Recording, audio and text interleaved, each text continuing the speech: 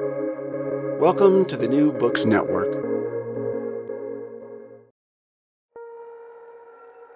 Welcome to Peoples and Things, a podcast about human life with technology. I'm your host, Lee Vinsel, an associate professor of science, technology, and society at Virginia Tech. You can reach me with comments and suggestions at leevinsel@gmail.com or on Twitter at STS_news. I would love to hear from you.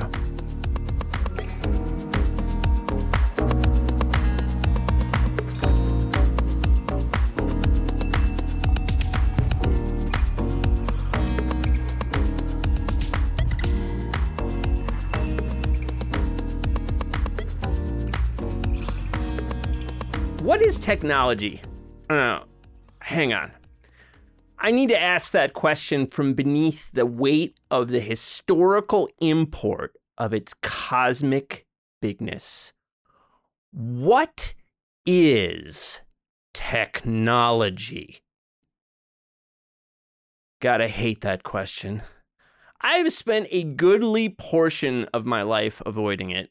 If it comes up on campus, I walk out of the room. What is technology? So much ink spilled over that one, and it's gotten us pretty close to nothing. Though I do like Paul Nightingale's essay, What is Technology? 6 definitions and 2 pathologies. That's a good one. What is technology? Historian David Edgerton has argued that we should just stop using the word altogether unless the people we are studying are using it, and then we can quote them. When it comes to historical writing, I think that's the way to go. Otherwise, we just end up importing our assumptions into other eras. But for a variety of reasons, I don't find I can ditch the word technology in many areas of my working life. And you could say for better or worse, but mostly it's for the worse. We do know that answers to the question, what is technology, can go very wrong, though often when they do, it's not because of thinking has gone off the rails, it's because of unthinking. It's because people aren't thinking at all. They're just making assumptions built on popular opinions and ways of talking. This is what people in my line of work find, for example, in undergraduate classrooms when initially students talk as if technology is reducible to smartphones and apps and the internet and stuff like that. That is unthinking in action. I'm interested in tools. I'm interested in how human and non-human animals refashion their environments to achieve their ends. I love the episode we did with archaeologist Kate Freeman on the archaeology of innovation. We should have more archaeologists on here. I want to think about the material realities of ancient peoples. I also want to think about why the pace of material change on the planet picked up like 150 or 200 years ago. Hint, it's called capitalism. Capitalism. But don't let anyone tell you that technology is changing faster than it ever has before. That is complete bullshit. But if we're going to do a historical or sociological study of a technology, once it has slipped into the background, once it has become what scholars call everyday or ordinary or mundane, we have lots of words for this, how do we study things once they are no longer getting so much attention? Well, today's guest, Andrew Simon, a senior lecturer in Middle Eastern Studies at Dartmouth College, has a neat set of answers for us in his book, Media of the Masses, Cassette Culture in Modern Egypt. Media of the Masses tracks how tape players and cassettes became interwoven with Egyptian culture beginning in the 1970s. The book is cool for several reasons. On the simplest level, it's just full of neat stories, but most of all, I appreciate it for the way it uses multiple kinds of sources to approach different aspects of what may first appear to be a non-glamorous technology. Though, as we'll see, the tape players were markers of social class, so there was initially a kind of glamour to them. I think Professor Simon gives us a lot to chew on when it comes to approaching everyday technologies and how to find them in historical records. I had a lot of fun chatting with Andrew. I think you're going to have a lot of fun listening to him. Hey, get excited!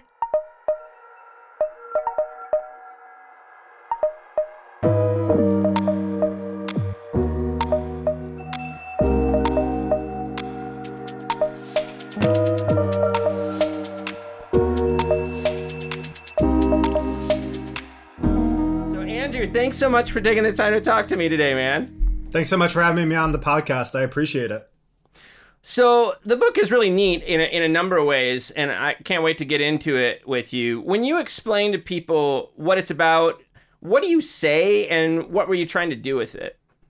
Yeah, great question. So I was trying to tell the surprising story of a familiar technology.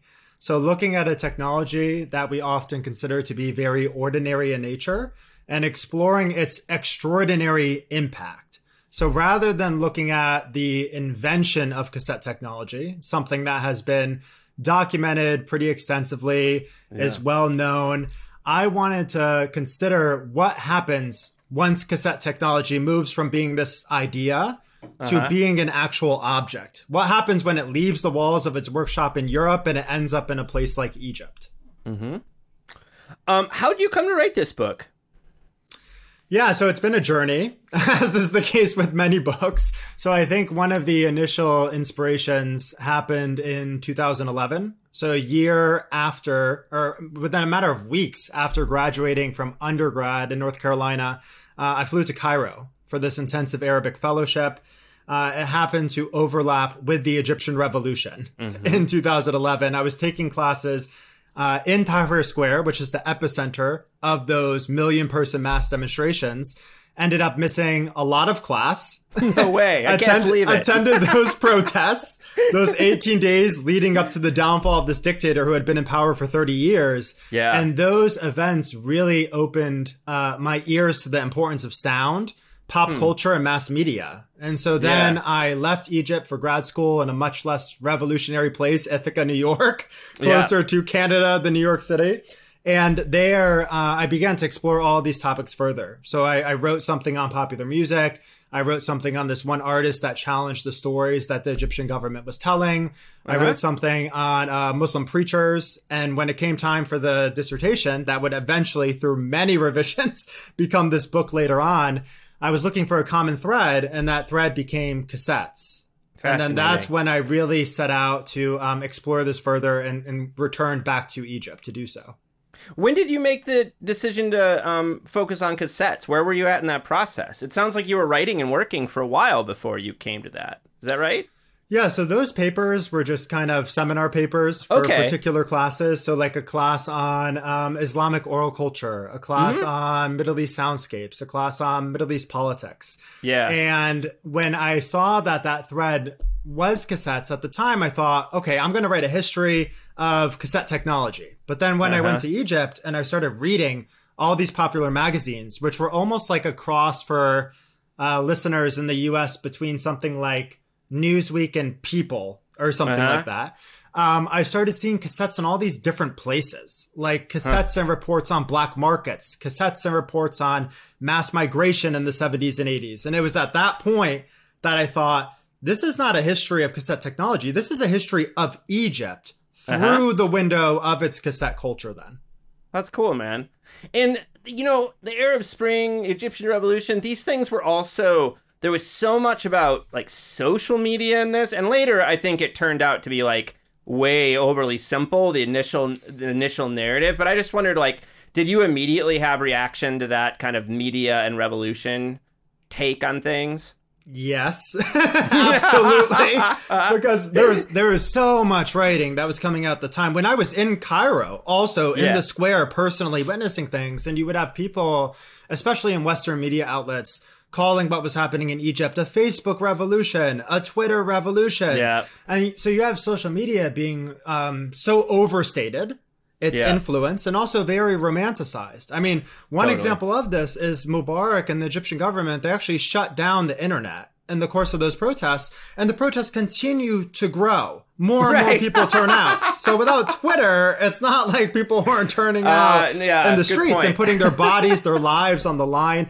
And so that's something that I also wanted to push back on in the case of this book. Because when it comes to the Middle East, like so often, the only media that matters is the most recent media, social media. Yeah. So I wanted to question kind of the newness of this new media.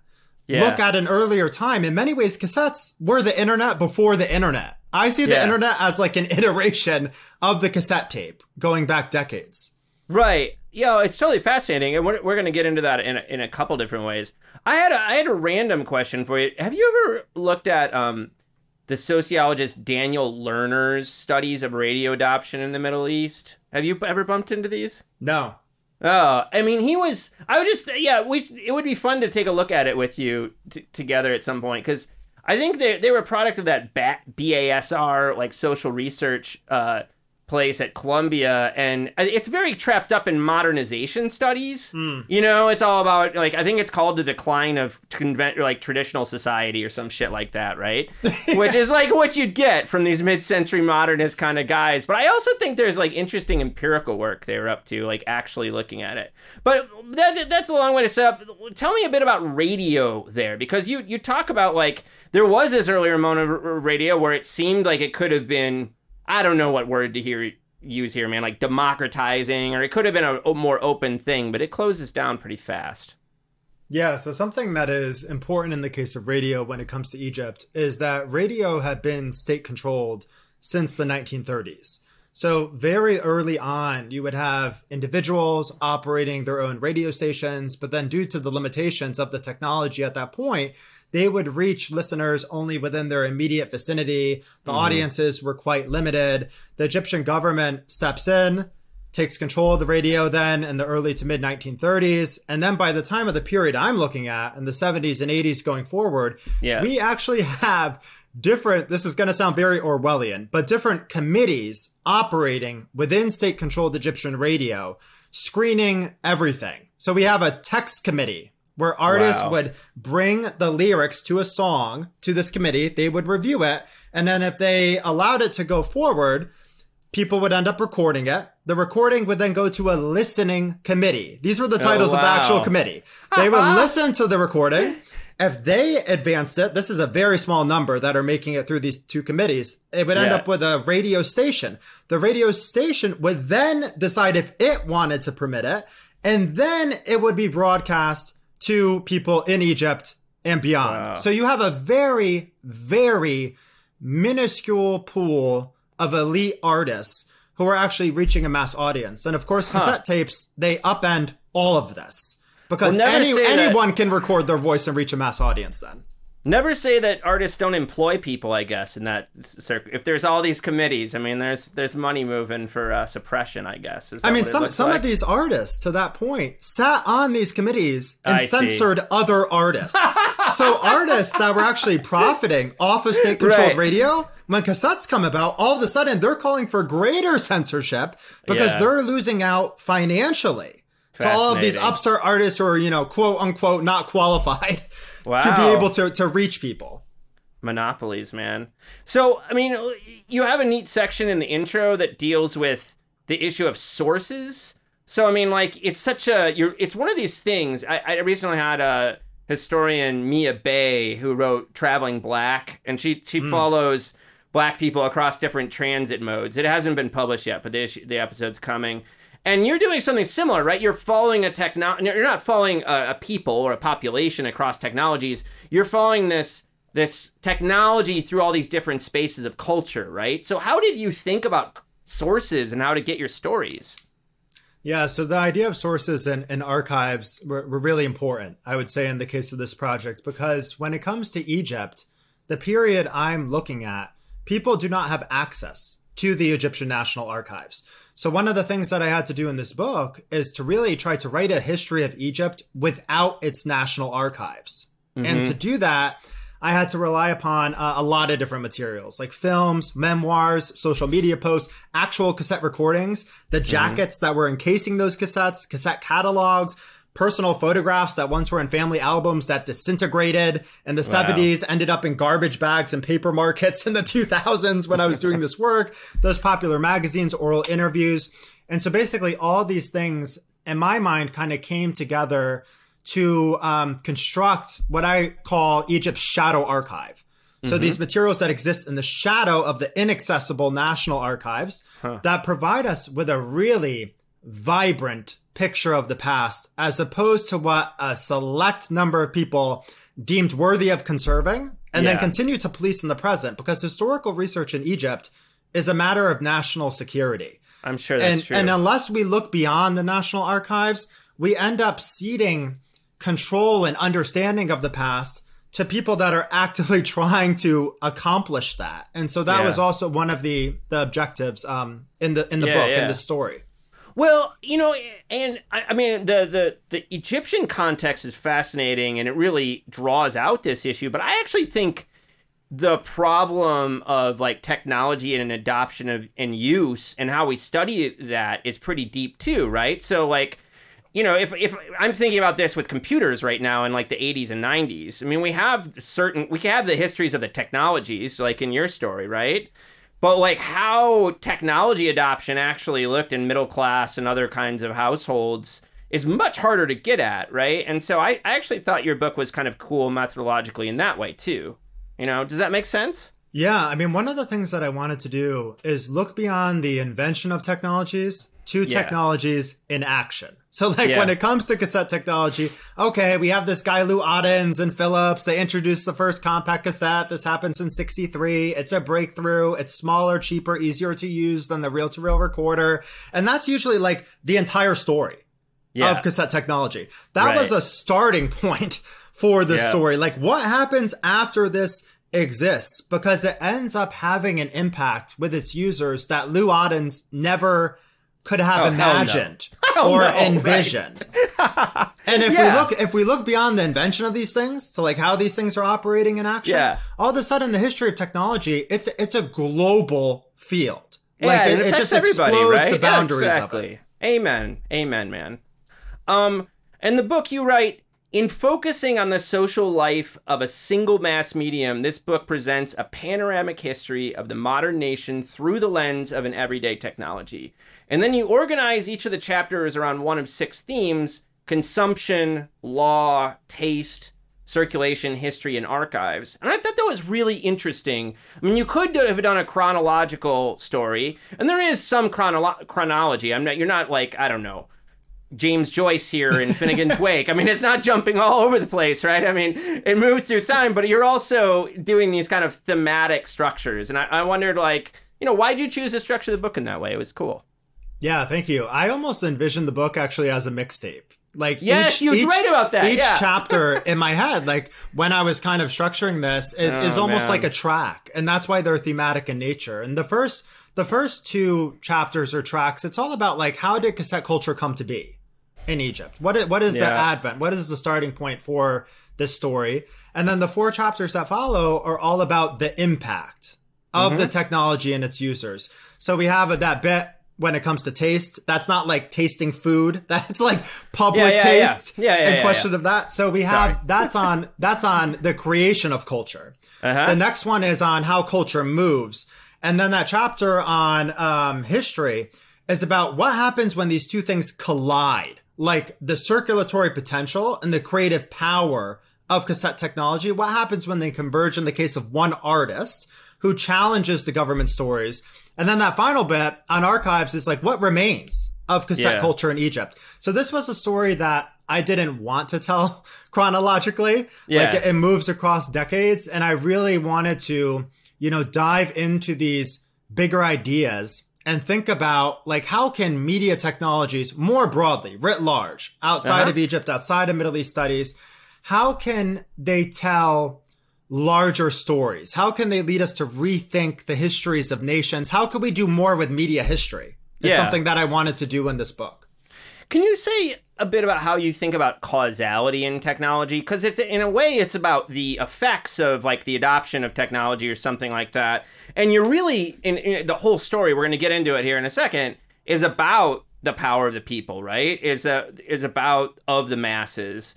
And so, like, how do you think about like, determinism and like the role of technology in the picture? Yeah, really against technological determinism, because we see a lot of that also in the Arab Spring and in social media, like just hearkening back to that, where we had, like the Facebook brought down the Egyptian government and stuff like that. And so something that I'm really careful of, even in the course of this research, but in the writing up of it also, is to point out like cassettes don't do anything on their own. They're objects. They don't have their own agency. So it's how are people wielding them and using them to different ends. Because in many cases, we also have state-sanctioned artists who are taking advantage of cassette tapes too. Like everything appears on these cassette recordings. We have those state-sanctioned voices. We have Madonna. We have the Beatles. We have Muslim preachers. We have Egyptian popular music, hip hop, jazz, personal messages. All of this stuff ends up on these recordings because people are harnessing them for different purposes. Yeah, that's right, man. I gotta say, with the mixtape thing, you briefly took me back to like my first girlfriends there for a second. So like there was a bit of a trip. So you're writing this book, as you well know, for like audiences that probably don't know a lot about the recent history of Egypt. So like, what did you find necessary to kind of like get on the table to kind of like tell the story you wanted to tell about what was happening in Egypt and how cassettes fit in those changes?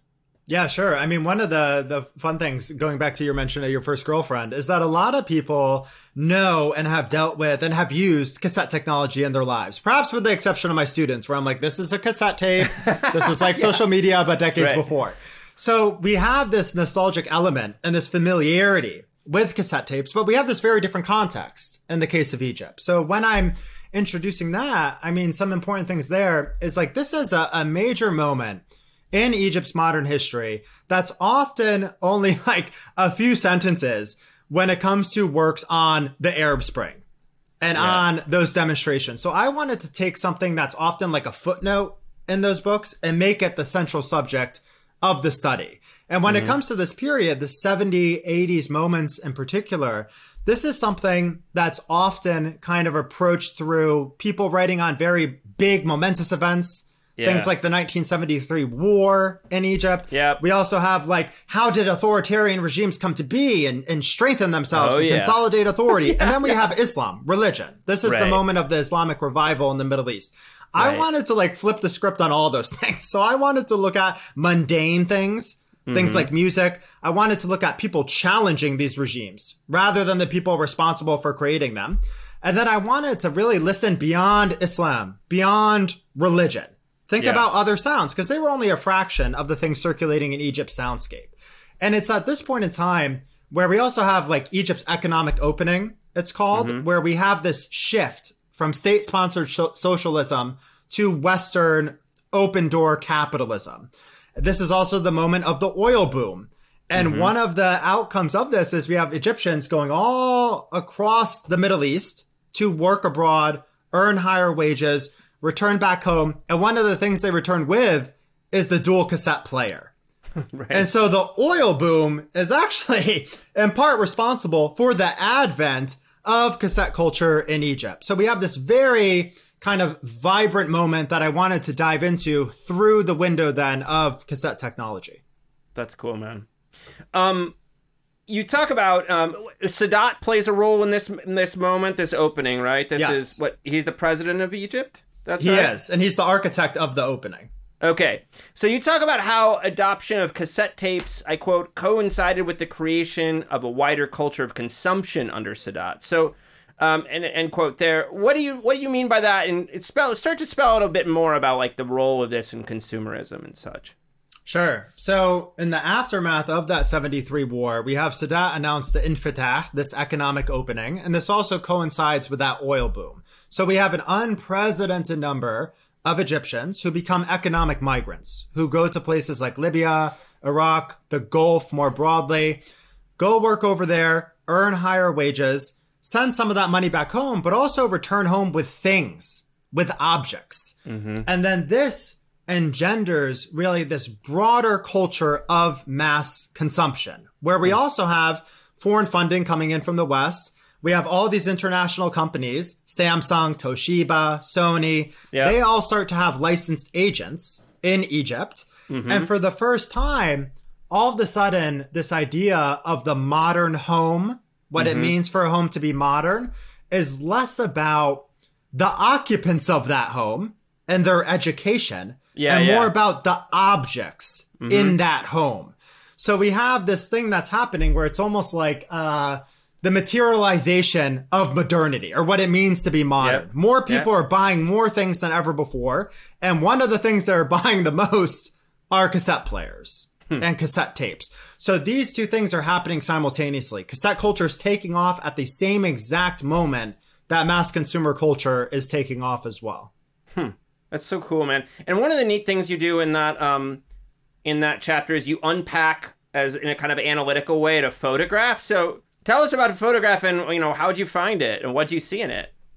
Yeah, so I love this. So this is why when I'm on social media and I have like my wife looking over my shoulder or my students and they think I'm not working, I'm working. This is all research. Every minute I spend on Facebook is for research purposes, naturally. Oh, I like where this is going. And so there's a number of Facebook groups, Egyptian Facebook groups, where we have thousands of photographs from all different time periods. And there's a lot of nostalgia behind these different images and the comments on them. And so I'm on one of these pages one day and I find this image of these three guys basically posing with a cassette radio, almost as if they were in a studio. It's very formal in nature. And the only object is this cassette radio, one of the guys' laps, two other people behind him, hands on the shoulder. And so I'm wondering, like, what is going on with this image? Because the caption for it is like, soon the iPhone 6 will become as antiquated as this cassette radio. Yeah, that was what it was put up as. And so I was like, what is going on here? Who are these people? Where was this photo taken? Because none of this information is available on the image or in the caption for it. So then someone comments on this photo, oh, I actually knew those guys. And I was like, what? Holy shit. So I have to reach out to this person naturally, send them a completely blind Facebook message. And they're like, oh yeah, that was a relative who had gone to Iraq. He had worked in this small village during that 70s, 80s major oil boom migration moment. And his prized purchase was a cassette radio. And he was so proud of this purchase that he went with his friends to this portrait studio where we have one of those big like box cameras, throw the curtain over your head, like snap the light bulb camera. Takes this picture of them posing with the cassette radio, with which he then returns to Egypt. Because this object, it also indexed and served as evidence of one's upward social and economic mobility, of one's new purchasing power. Right? Yeah. And so when people like went abroad during this moment, Egyptians bought always two things, or they strove to. One was an electric fan, and one was the cassette radio. And so this is like where this story begins. The story of mass migration, the story of mass consumer culture, the story of Egyptians traveling to all these places and then returning to Egypt with these objects. And that photo kind of encapsulated all of that. This image appears, like 40 years later. That was an image in someone's probably family album going back to the 70s. Yeah. Well, man, if you're going to buy something, a box fan and a cassette player sounds pretty good to me, actually, as like starting objects.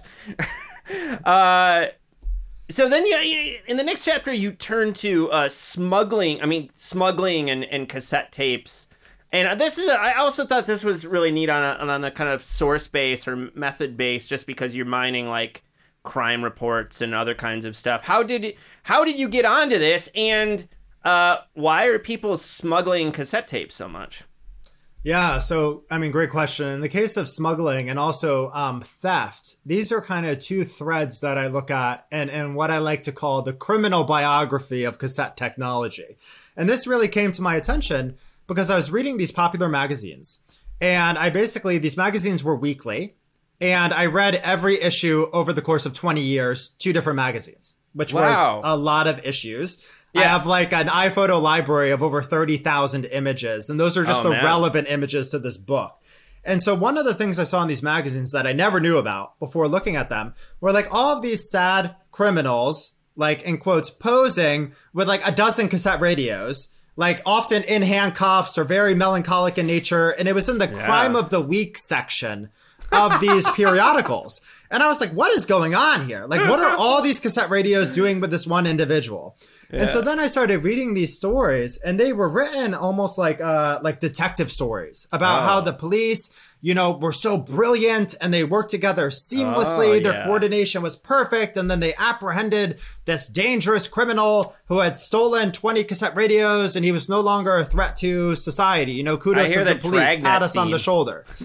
And so these stories, they were glorifying the security sector in Egypt. But one of the things that they inadvertently end up doing is revealing this thriving black market Yes. for cassette technology, because no one dude needs 20 cassette radios. And so these individuals are stealing all of these objects because they're then hawking them and selling them. So these stories that are supposed to glorify the police actually end up revealing the shortcomings of policing. And so we have cassette radios being stolen from cars, homes, stores, but then we also have people smuggling the technology across Egypt's national borders.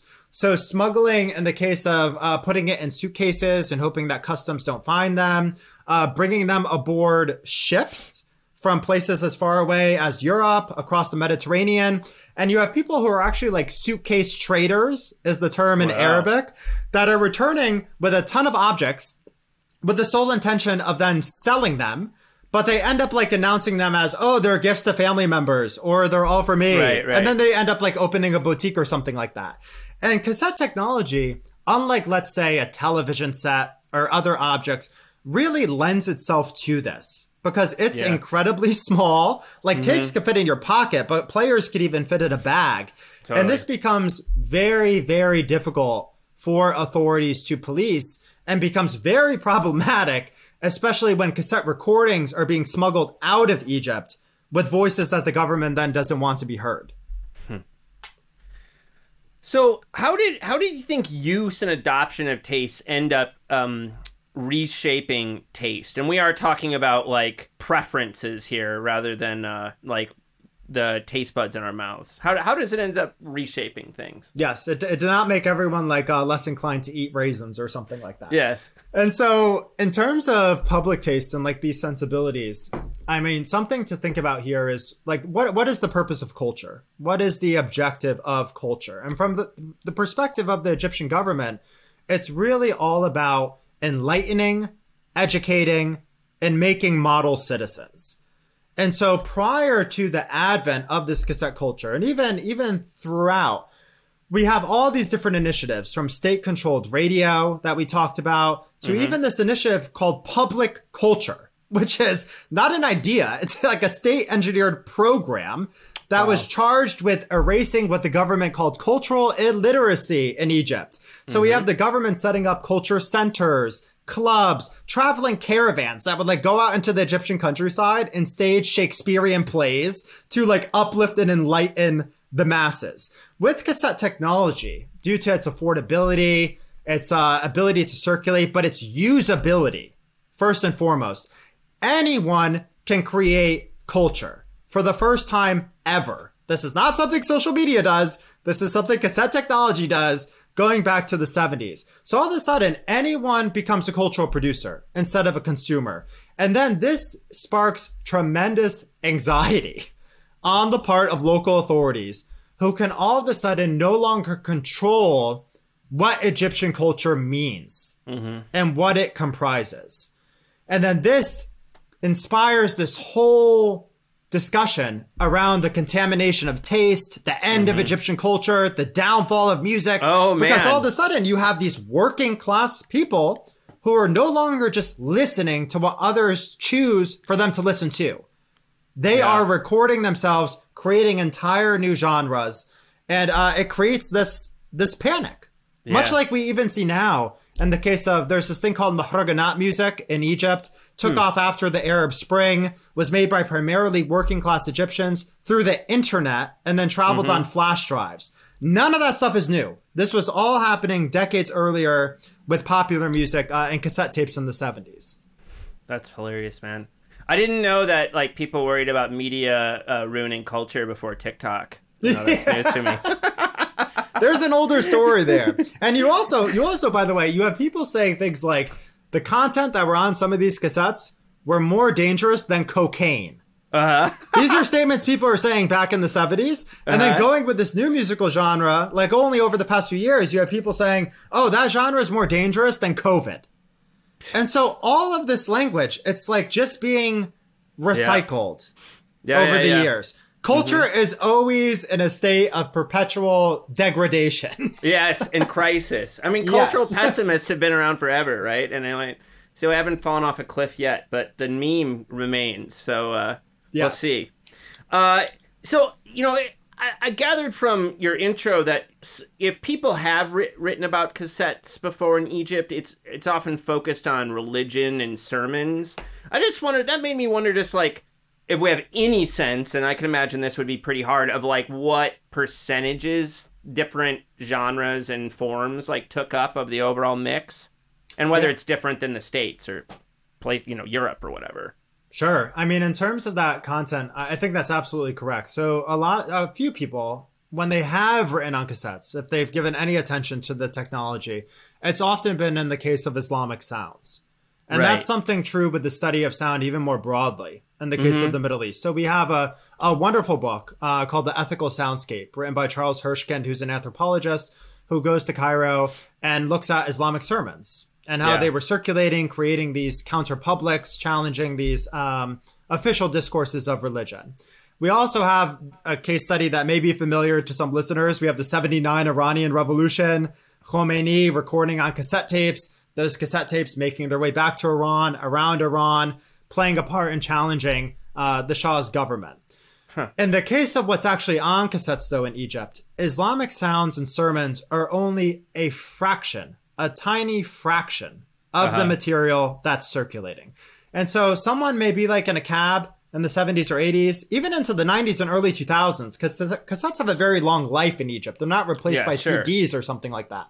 Yeah. People could be listening to an Islamic sermon, then they listen to Michael Jackson, then they listen to the Beatles, then they listen to, Egyptian popular music, then they listen to a singer from the Gulf, then they listen to a recording that they made to a lover or something. People were listening to all of these things. So I wanted to explode this idea that basically equates acoustic culture in Egypt and in the Middle East, more broadly, with Islam. There's much more going on there that I wanted to unpack. No, I totally agree that you should. And the other thing is that I feel like the things I bumped into that talk about that, like, fail to capture how much of that goes on in the States, too. I mean, Christian, Catholics, Protestants, woo-woo, tantric yoga folks.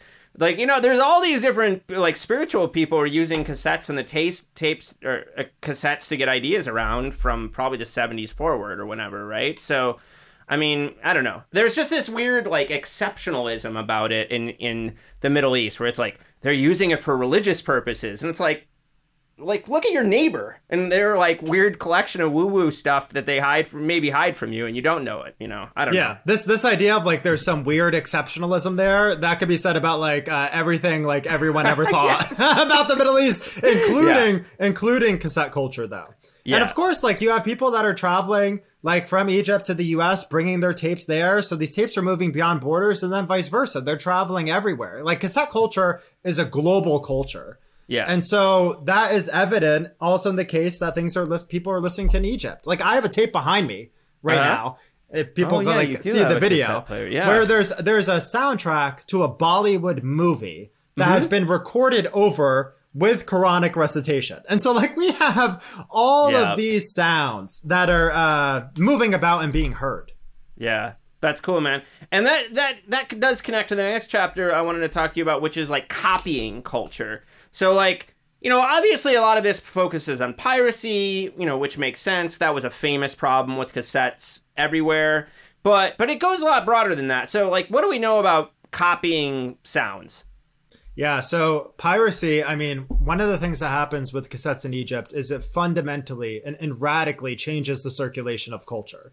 And so piracy, for the first time, becomes a popular practice as a result of cassette tapes.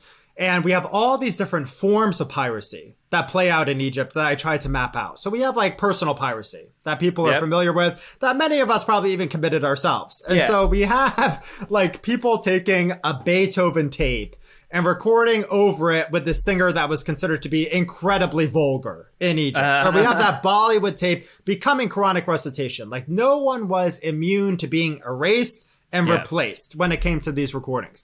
We also have state piracy.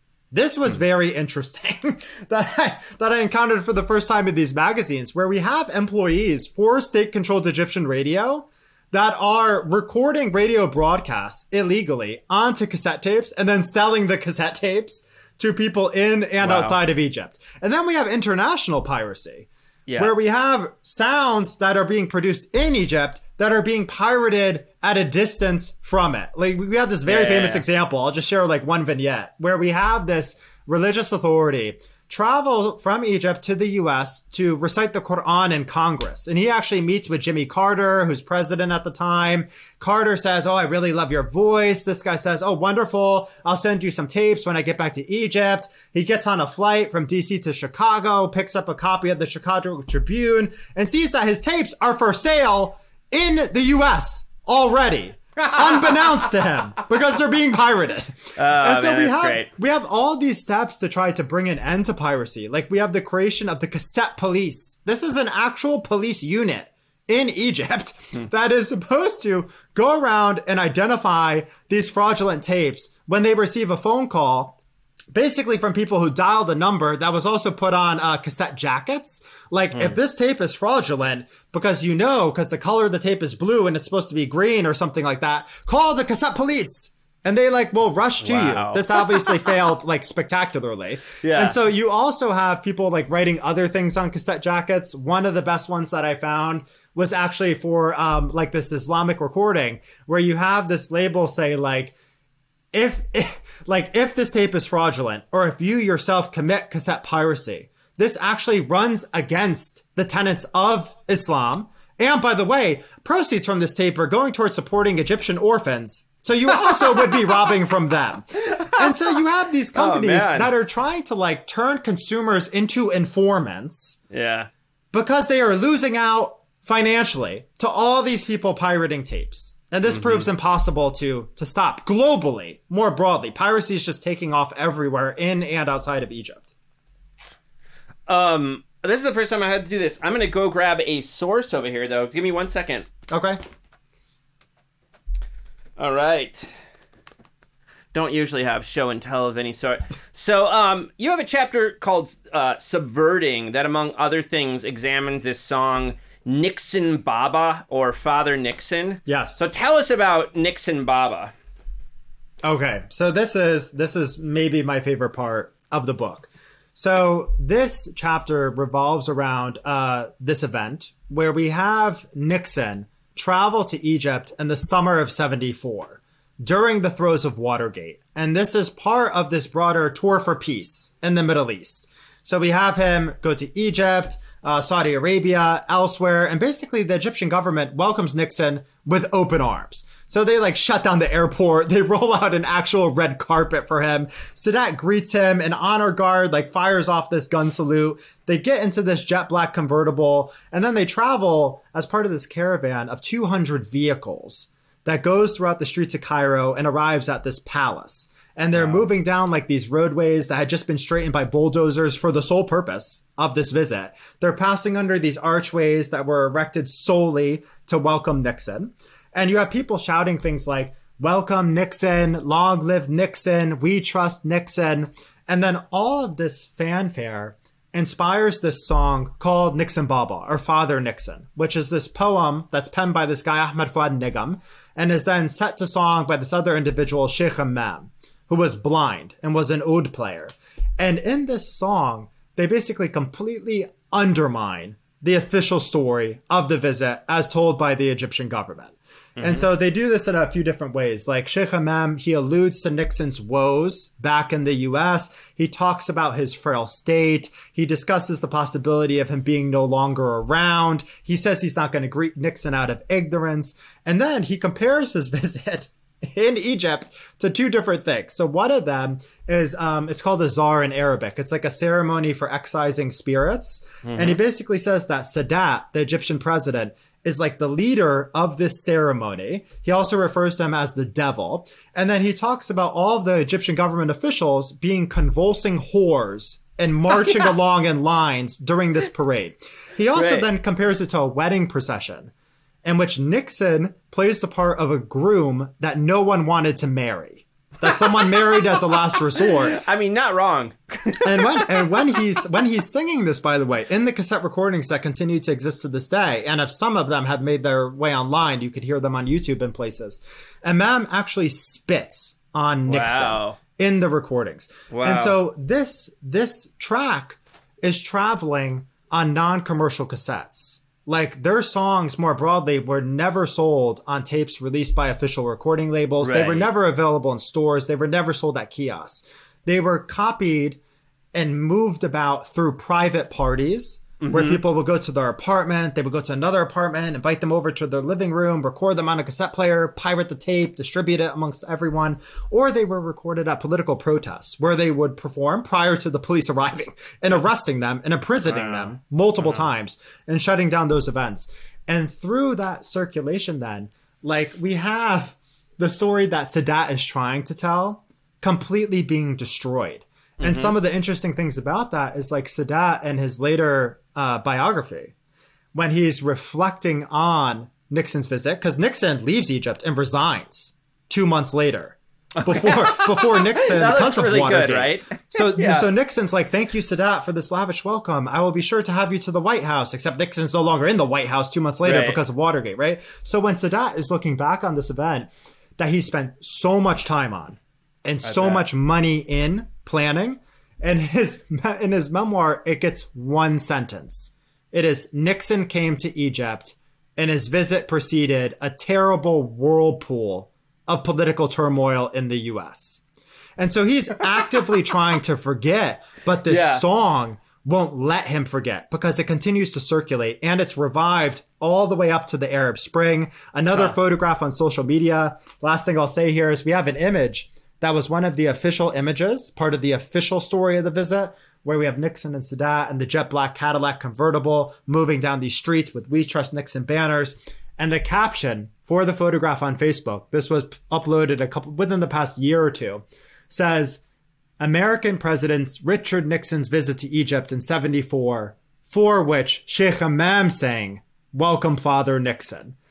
And so here we have official image, but this unofficial soundtrack has become the official anthem and the enduring memory of that event. Wow. I just thought I would read the first verse because I feel like this is something worth giving people a taste of. So it's, "Welcome, Father..." This is the English translation, obviously. "Welcome, Father Nixon. O you Watergate. They have honored your arrival, the sultans of beans and oil. They have rolled out the red carpet for you from Ras Al Tin to Mecca. And from there, you will pass through Acre, or is it Acre?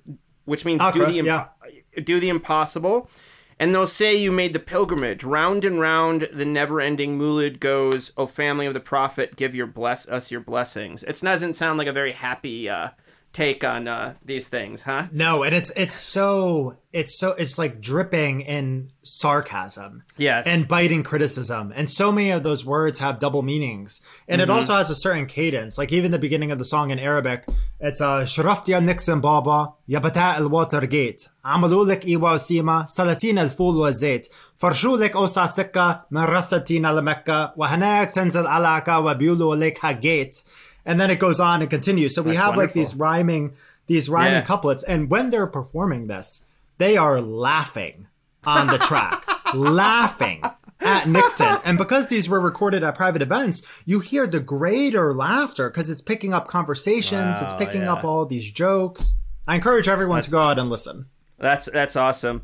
I also just wanted to do a little aside here and say there's this appendix. I was reading from the appendix where you have some songs and poems, and the first one, a little bit up, a little bit down, it reminded me of this old Nick Cave song I love called "From Her to Eternity." Of course, Nick Cave makes it real nasty and it gets weird because it's Nick Cave, but I don't know, there's this like guy downstairs and there's this beautiful woman upstairs who he's drawn to, or maybe it's the other way around. Anyway, it's just a very lovely little poem or song. So what are there others in the appendix that you really liked? I was really glad you included them. Yeah, so the guy that sings that song also sings one other that's in the book too. His name was Ahmed Adawiya, and he was a pioneer of popular music in Egypt, which is this genre where we have people singing about everyday things in Egyptian colloquial Arabic. Like, so for those of you who may not know out there, we basically have two different registers of Arabic. We have modern standard Arabic, which is kind of like Shakespearean English. Okay. And then we have dialects in all these countries, which is like the English that you and I, Lee, are like talking it right now for the podcast. Right. So most people prior to this performed in modern standard Arabic, which is a bit disconnected from people's like lived realities and the language they're used to. And Adawiya then is singing in like all these everyday phrases about everyday stuff. Like he has a song about traffic that went massively viral on cassettes. Yes. He has this song about like looking this like woman like up and down. But at the same time, the song could also be like a commentary on class and like growing divisions between the haves and the have-nots in Egypt during this period. And so you have, of course, critics saying, hell no, he's like looking this woman up and down. This is entirely unacceptable. Right. And then you have people being like, oh, this is actually an astute commentary on Egypt's economic opening, which was just infuriating people further. And then you even have Adawiya, who's asked about this, like, what were you singing about? And he's like, you know, stay silent. Lets people like assume either one. And so that's one of the artists who's at the center of this idea of the vulgar soundscape and like the end of culture. But something to just note there with him too is like even people who were state sanctioned singers were so well aware of his popularity that at one point there's another photo in the book where they tried to co-opt him. Like two of the most important singers or kind of ruling regime endorsed singers in Egypt's history, where they would kind of criticize him publicly. But then he's performing at this hotel in London and one sends the other there. They were co-founders of a record label to basically try to like get him over to their label. And one of the ways they tried to do that is this singer ends up singing one of Adawiya's songs. He takes the stage with him. And this person in the audience snaps a photograph of it. That photograph makes its way back to Egypt and is published in one of those popular periodicals. And in response to that image, this is in the 70s, the guy comes out and says, I was never there. That never happened. And so we have like, this is something I tell students, like, this is like fake news before fake news on social media. And so, you know, cassettes enable individuals like Adawiya, like Sheikh Hammam, and so many others to reach a mass audience for the first time ever. Whereas it would not have been possible for them to do that without this technology. So in the final substantive chapter, you look at these cassette collections that still exist today and try to mine them. So where'd you go? Who would you talk to? And what do you think these collections kind of have to teach us? Yeah, so this is all about like what remains of Egypt's cassette culture. So, I mean, one of the places that I went was this electronic shop that used to be a cassette label. And so when I went in like 2015, 16, it was selling like television remotes, extension cords. But then one of the entire walls of this little kiosk is cassette tapes, floor to ceiling. Many of those tapes have not made their way online. They are not preserved in any official repository or informal archive. They just continue to kind of linger in dust in this one kiosk. I mean, another example of this is I went to this Islamic Institute for Research, where I was basically saying, like, how did censorship work in the 70s and 80s? This is the one part that's kind of more on Islamic sounds. And they said, oh, censorship worked seamlessly. Like, we were able to control everything and who spoke in the name of Islam. And then I went to, like, primarily a record store in this area is Zamalek, this more upscale area in Cairo. And there were hundreds of cassette tapes there. And one of them was this collection, came from a single apartment in Cairo. And like 80% of the tapes did not have stamps of approval from that institute. And so clearly something different was happening in reality than opposed to in theory or the image that they were trying to lend. So through kind of accessing these different collections, I think one of the things it raises is like what makes its way into a library? What is excluded from that? And in excluding some things, what stories about the past do we foreclose? Like what things can we not tell? Because so often things that are preserved in archives, well, one, they're primarily texts or documents. But all of these materials, like they make a very different portrayal of the past possible. And so that was something that I was trying to think through. At the same time that we also have a cassette revival in the US and in other places. Yeah, they're big again. Yeah, I mean, Taylor Swift, everyone reissuing stuff on cassette tapes. Yeah, exactly. So one of the things you try to do in in the last section of the book is, talk to a fellow Middle Eastern studies folks about, some suggestions for roads forward with research. And I guess I should say, I mean, is it right? You come from, like, that is your home, really, is kind of Middle Eastern studies. But you also draw on all these other fields, right? Sound studies and STSE type stuff. Mm-hmm. I mean, you really draw on a lot of stuff. So, yeah, I mean, what did you want to say to your home field with this book? Yeah, I mean, one of the things, honestly, like that I tried to do in this book is to write something that was also by no means like solely for scholars or even like Middle Eastern scholars. Like I wanted to craft something that was engaging and to shed like a new light on something that people thought they knew. Like one of the things I'm a big proponent of, like when it comes to teaching or like my own work, is to take something that is very ordinary and to try to show some extraordinary side of it. And so I think when it comes to this project, like a few things were of a main concern. Like one of them was sound and the senses, like how we think about those things. Like so often in the case of the Middle East or other places, we have almost very silent accounts of the past, which to me, like pun intended, makes no sense because like we, apprehend everything around us in the present through all of our senses. Right. And so that's something that I wanted to bring like to this story. I think also like when it comes to mass media and popular culture, to really not look at like only the most recent media. Like there's so many other media forms out there whose stories haven't been written. Like the next project I'm going to do is going to be a transnational history of record culture across the Middle East. Like moving from the times of like the Ottoman Empire, we're talking like pre-World War I to the present day. And so there's videotapes. There's so much more stuff to explore.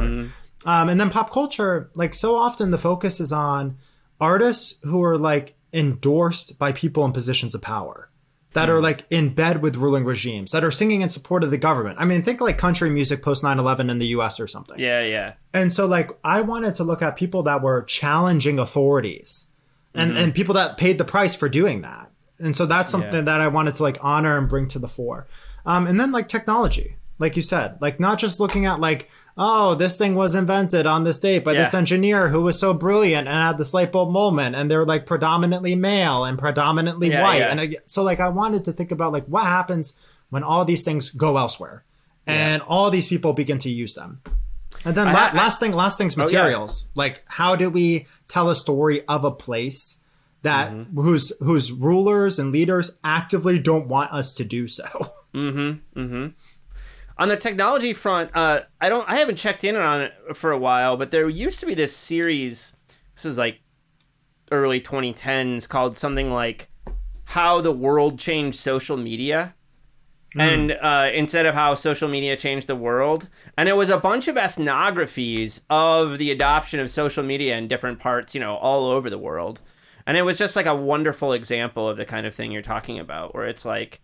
I think there is a revolution, in quotation marks, happening right now in technology studies, where we're seeing more and more studies of, Montaña's study of like electricity in Mexico. I have a student looking at like satellite communications in Thailand. I think that's like something happening right now as people looking at how all these other places in the world adopt these systems. Yeah, yes, please, more of that. And Hell yeah, exactly. I mean, like also in the case of the social media changing the world or vice versa. Yeah. I mean, something even in the case of like the Middle East is if we had all of that early rhetoric about, oh, like Facebook is inherently empowering or something, something that's come about more recently is like, oh, actually, all these authoritarian regimes are also using Facebook to identify protesters, like even with what's going on in Iran right now.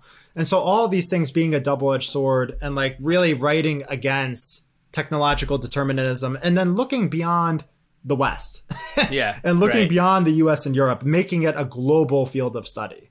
Yeah.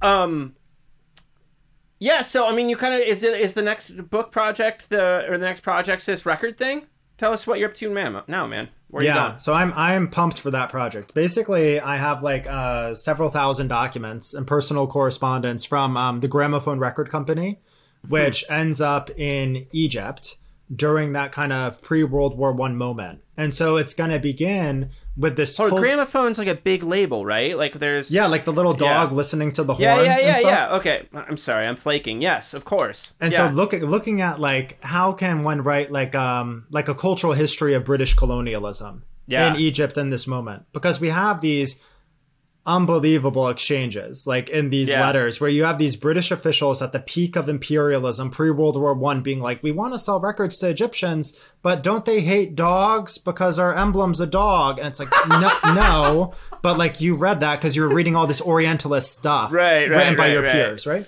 And so it's going to begin with that, but then it's going to move up to the present and looking at how people will actually travel to North Africa from elsewhere in the region and buy up like Egyptian culture and records to then keep in their private personal libraries. Okay. And so like what's going on with like record revival and cultural heritage, stuff like that. Oh, that's interesting. So you have like hipsters and heads heading to Egypt and like developing like a world music collection. Is that the kind of stuff you see happening? Or? But like for themselves. Okay. Or even like older generations that are doing that because that culture carries a certain currency. But then you also have you have people that are based in Europe, DJs. Yeah. People like Habibi Funk, other individuals that come to Egypt, record dive, and then end up reissuing songs that people never heard, or at least did not hear widely, remixing them. And so like this project, it's going to move from British colonialism to the European club scene, and then look at like record culture more broadly. That's cool. I mean, maybe we should read one of these BASR studies of like radios in the Middle East, mid 20th century stuff, because I think it would be fun to see what sociologists were doing with that earlier stuff at some point. So yes, making the Middle East modern or something through. Yeah, exactly. yeah. I mean, I think like you have to set aside that shit, because like that is boring as hell. But I think they were actually doing some interesting research, like interviewing people and stuff that would be worth examining. Yeah, I mean, I think totally. And I think too, I was even surprised to hear of that because there has been so little written on mass media that's not the internet or Al Jazeera when it comes to the Middle East. Like if we look at Europe or something, I mean, we have many books on something like history of radio. If you look at the Middle East writ large, you may have 2 histories. Yeah. And I know one that's being written right now. Right. I mean, I could count it on a hand. So there's a lot of stuff that needs to be done still. Totally, man. Well, Andrew, thank you so much for taking the time today. I knew it would be fun. It was fun, dude. Thank you. Thank you for your time. I appreciate it.